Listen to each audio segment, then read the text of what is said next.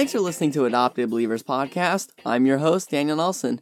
In today's study of 1 John, we're going to be looking at 1 John 3:19 through 24. We're going to be going over this passage again, and we're going to see how we are to have confident consciences. So 1 John 3:19 through 14 reads, "By this we shall know that we are of the truth and reassure our hearts before Him.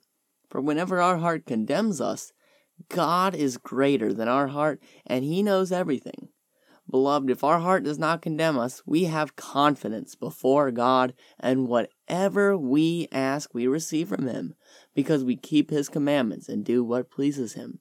And this is His commandment, that we believe in the name of His Son, Jesus Christ, and love one another, just as He commanded us. Whoever keeps His commandments abides in God, and God in him. And by this we know that He abides in us, by the Spirit whom He has given us." So today we're going to look at why we need clean and confident consciences and how we get that.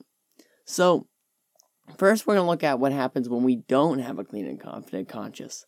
So when we don't have a clean and confident conscience, we are doubting our standing before God.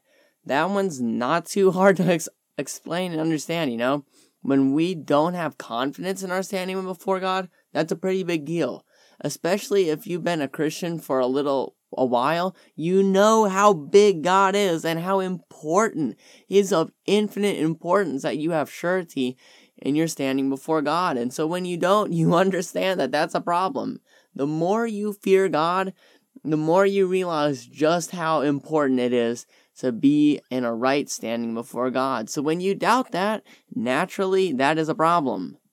So next, we're going to look at what happens when we do have a clean and confident conscience. When we do, we can pray to God in confidence, knowing that He hears us and He will give us our needs. When we are confident in what God says, we are showing true faith. I think of saints like George Mueller, who it wasn't like he had some crazy special faith, you know. He just believed what God said. He believed what was in the Bible. And when he prayed, he prayed exactly what God told him he would do. God told him that He would fulfill his needs. So what did George Mueller pray for? He prayed that his needs would be met. And they were met. And he was confident that his needs would be met.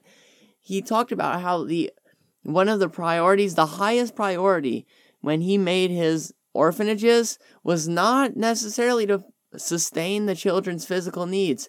It was to show other Christians what happens when they take God at His word.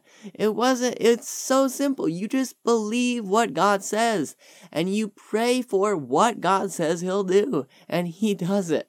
It's not some crazy formula prayer we recite. If I say this, this, this, and this, and then if I cross my fingers, maybe He'll do it. No, we read His word. Okay, this is what He says He'll do.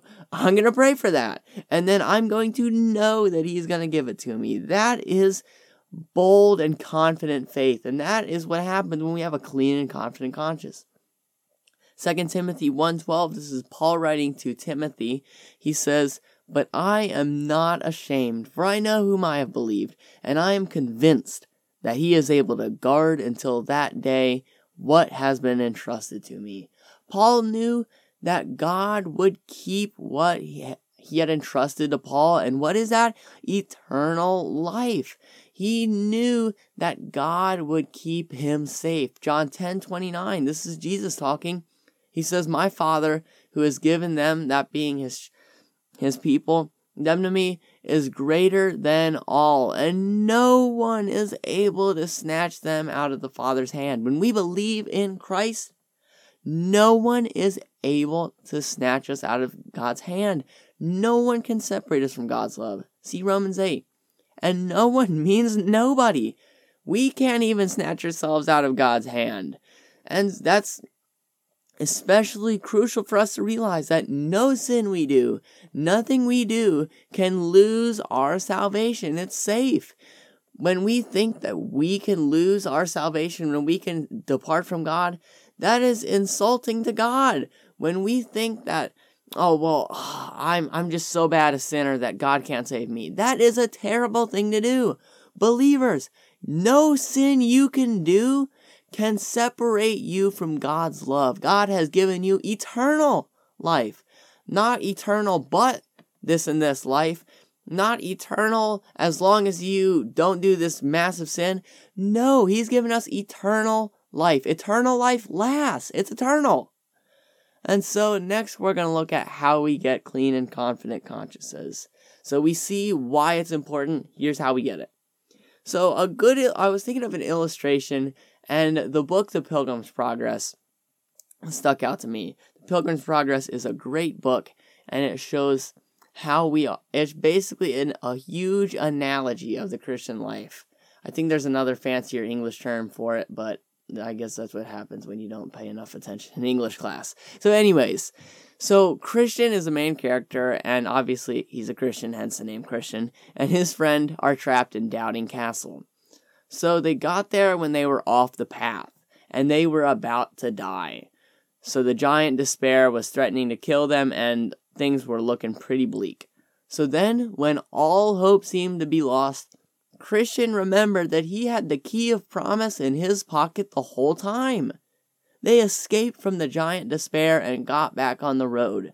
So we can have this same freedom from despair and guilt too, when we remember that Christ has paid for our sins, and we have the promise of eternal life. And not only do we have that truth, but we go back to the road, we repent, and we follow God's commands. So, in that story, we see how Christian had the truth and he obeyed. He used the truth so that he could obey. He used God's promises to escape and go back to God's commands.